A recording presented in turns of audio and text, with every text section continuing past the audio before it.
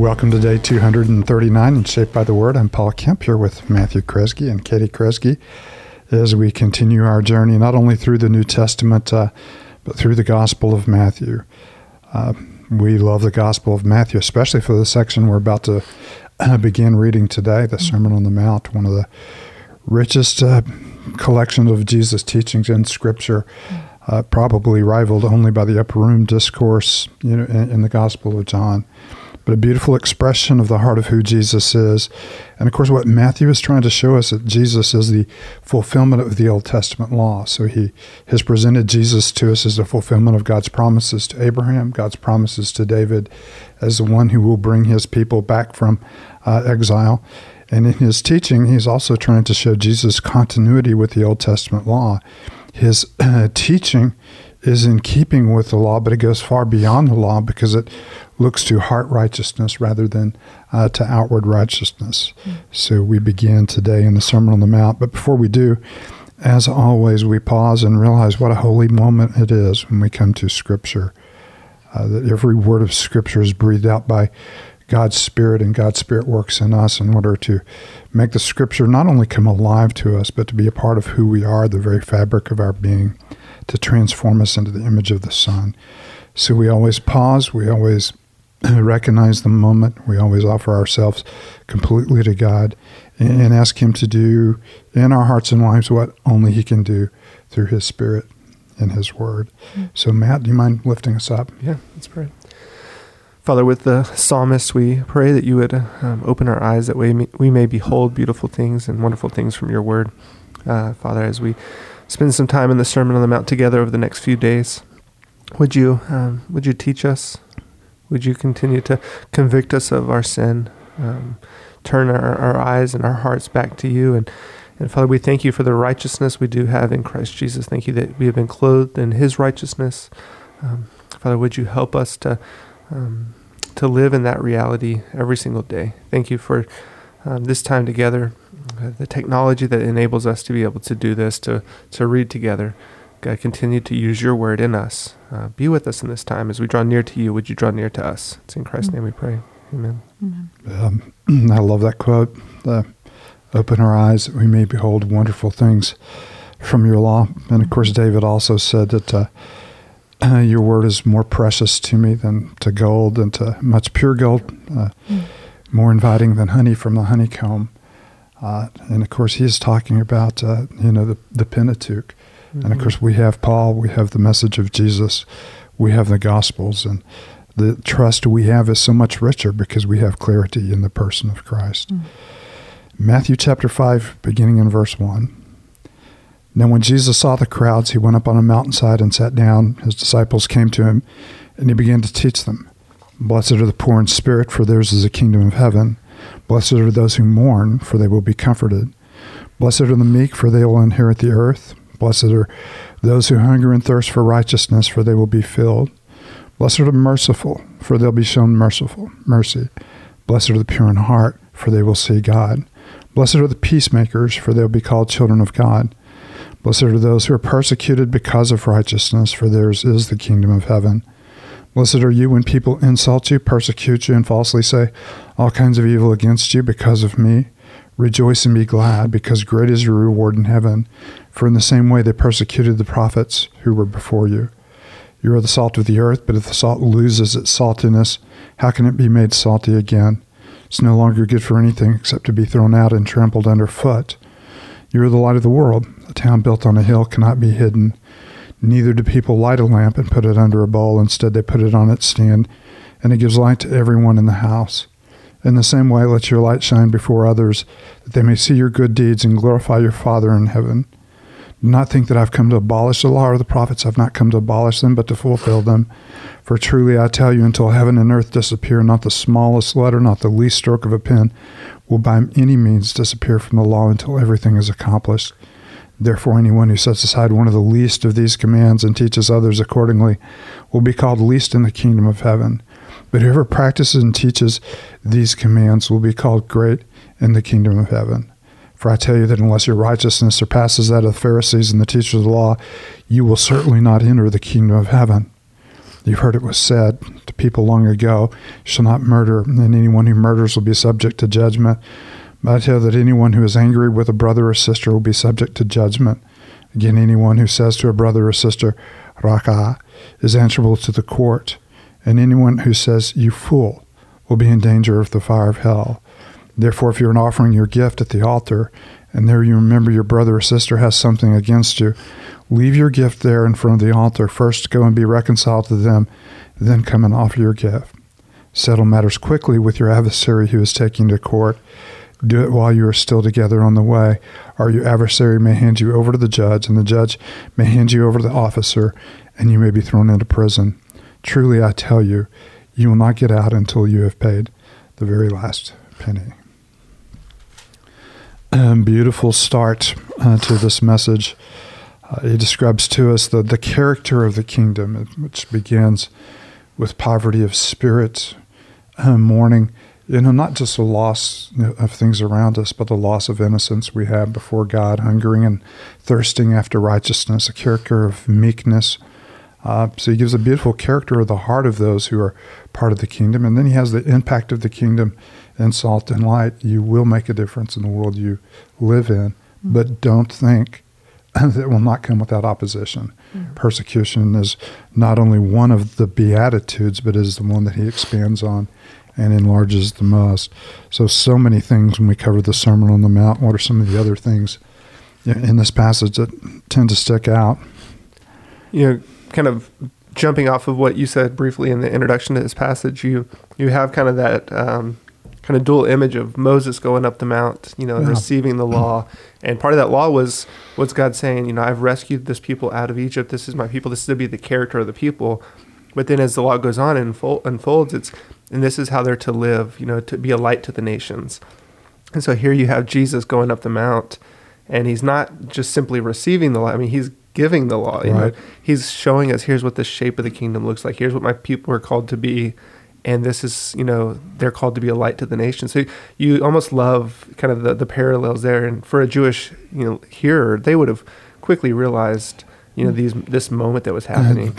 These images are really big to them. And of course, we talked about, his genealogy where, he connects, Matthew connects, Jesus to Abraham. And then to David. Of course, Moses was not in the line of Jesus because he was a Levite, and this is tracing the tribe of Judah. But the picture is him fulfilling a similar role to Moses. But there is a contrast.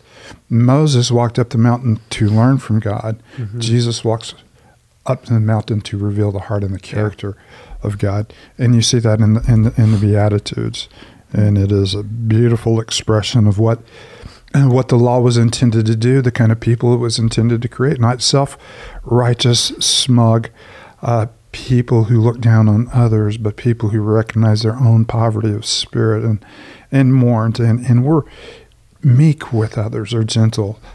Meek is not just kind of sheepish. Meek is the idea of gentleness and people full of mercy. And I like, the way it's sandwiched. The first and the last Beatitudes that theirs is the kingdom of God. Mm-hmm. And the middle ones talk about future blessing. And so we have unique, gifts in the kingdom that we experience it in this moment now as part of our comfort and hope. But we also will experience it in the future in its undiminished glory and its undiminished joy. We will be comforted once and for all. We'll be shown mercy, once, for all. Mm-hmm. We'll enter into the deepest blessings. I think as a believer, the salt and light passage is encouraging, it's challenging, and it reminds us that we aren't just doing the work of the kingdom when we finally get to or arrive at a certain place or arrive at a certain maturity level. Like, we are called to be salt and light, flavorful in the world around us, shining his light right here, right now, where he has us. And that's encouraging, especially to those of us who have this picture in our minds of, what God might have for us in the future. Well, that's not necessarily what he might have for us. He might have for us to bloom where we're planted, as as Christy Knuckles says. My goodness. We know how much I love Christy Knuckles. But, such a hallmark moment. Bloom Where You're Planted. Right here. But yeah, and I think I just feel like the Lord has really done a work in me just in this passage in the last few years, just about being salty in the world, and that when we are doing that day in and day out and representing his heart, then it's going to make a difference in the world around us. And I just think that that's really encouraging. Well, this is both an encouragement and an indictment, because you in both of these instances, you can be salt in a good way and salt in a bad way. You can be light in a good way, and you can be light in a bad way. You can be a hidden light, or you can be unsalty salt. And of course, this is the indictment of Israel itself, that God had put Israel in the world in order to have an impact, on the world, and being salty, and to give the world a vision of who God was. And they didn't neither. So they were light that was hidden. They were salt that had, lost its savor. And of course, salt doesn't, really break down, but it can be so diluted with impurities that it no longer has its effect. And that's, what it's talking about. So there's a warning here. This is what you are. This is not what you should be. This is what you are. Are you doing it well? Are you actually having an influence on the culture around you that is making a difference for the sake of Christ? And of course, the bottom line is are they seeing you and looking past you and glorifying, your Father in heaven, which is the last part of that. So it can be both a stunning. It's like we say about theology. It's everyone's a theologian. It's just, are you a good one or a bad one? Mm-hmm. And everyone's salt. Are you, the kind of salt that's having a positive influence? Are you? And we know so many times we and other people in the church have left a bad taste in people's mouth, and we've given them a bad vision of who Christ is. And that's what he's warning. And that's one of the Beatitudes are so important, because that is the character we bring to, what we do. That's why, this is so important, that we don't read the Sermon on the Mount as kind of like, here's requirements in order to enter into the kingdom. If you get to this, then you'll be a part of it. Because, and kind of what Katie was saying as well, if you wait until you feel like you're salty enough to be a good salt, you're going to miss the whole point, and people will never actually look past you, because you're really trying to say, look at how good I am, look at how salty I really am, as opposed to seeing this is who we're called to be, and as the people of God who are a part of the kingdom of God. And I think there's allusions here when he says you're the salt of the earth to Leviticus 2, where you have kind of the salt in the covenant, the salt of the covenant. And I think Jesus is saying you're the new covenant people of God, and in light of that, in light of being the people who, these marks are true of, let us live in a way that people see us and they glorify God. They look past us. They see the heart of the new covenant and what it's done in us internally, heart righteousness, not just outward performance. Because people can, I think we can deceive people with outward performance for a couple hours a day maybe. But the longer they spend time with us, the more they begin to realize, we're just wearing masks. There's no substance. And of course, there's a huge difference between calling attention to ourselves and pointing other people to Jesus. And probably the essence of outward righteousness is a righteousness that glorifies us. It's made as an image to impress other people.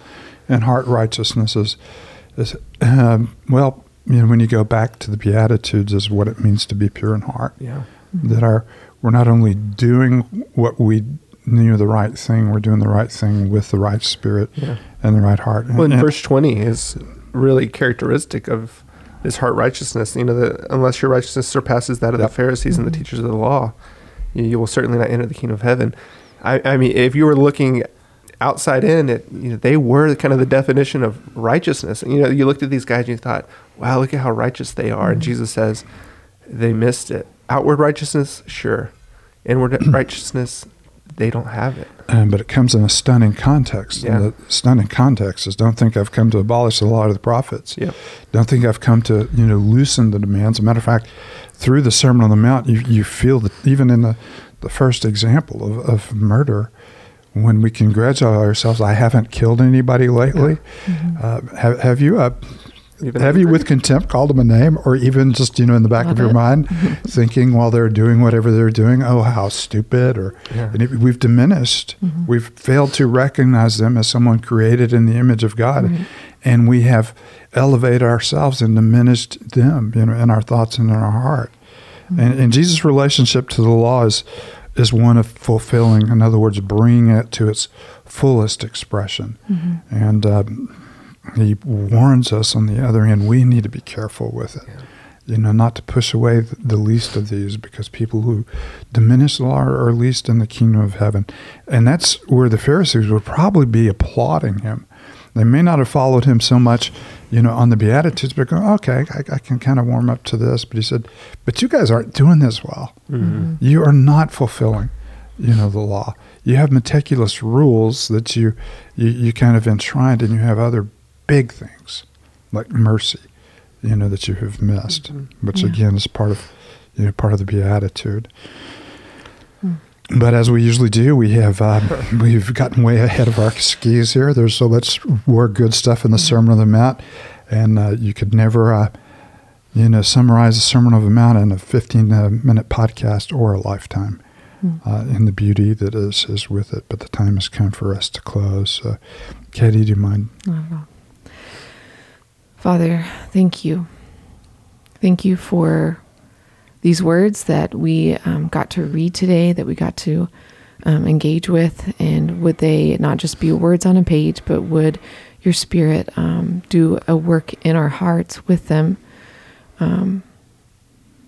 God, thank you for the Beatitudes. Thank you for just a glimpse into the heart of our Savior, the heart of our God. And God, would we be salt and light in the world around us? And would we never think that we are above the law, but would we be humbled by the fact that we desperately needed the righteousness of Jesus to cover us? And God, would we humbly go into this world, shining your light and being used as instruments of change, of transformation, and of reconciliation in this world. It's in Christ's name we pray. Amen.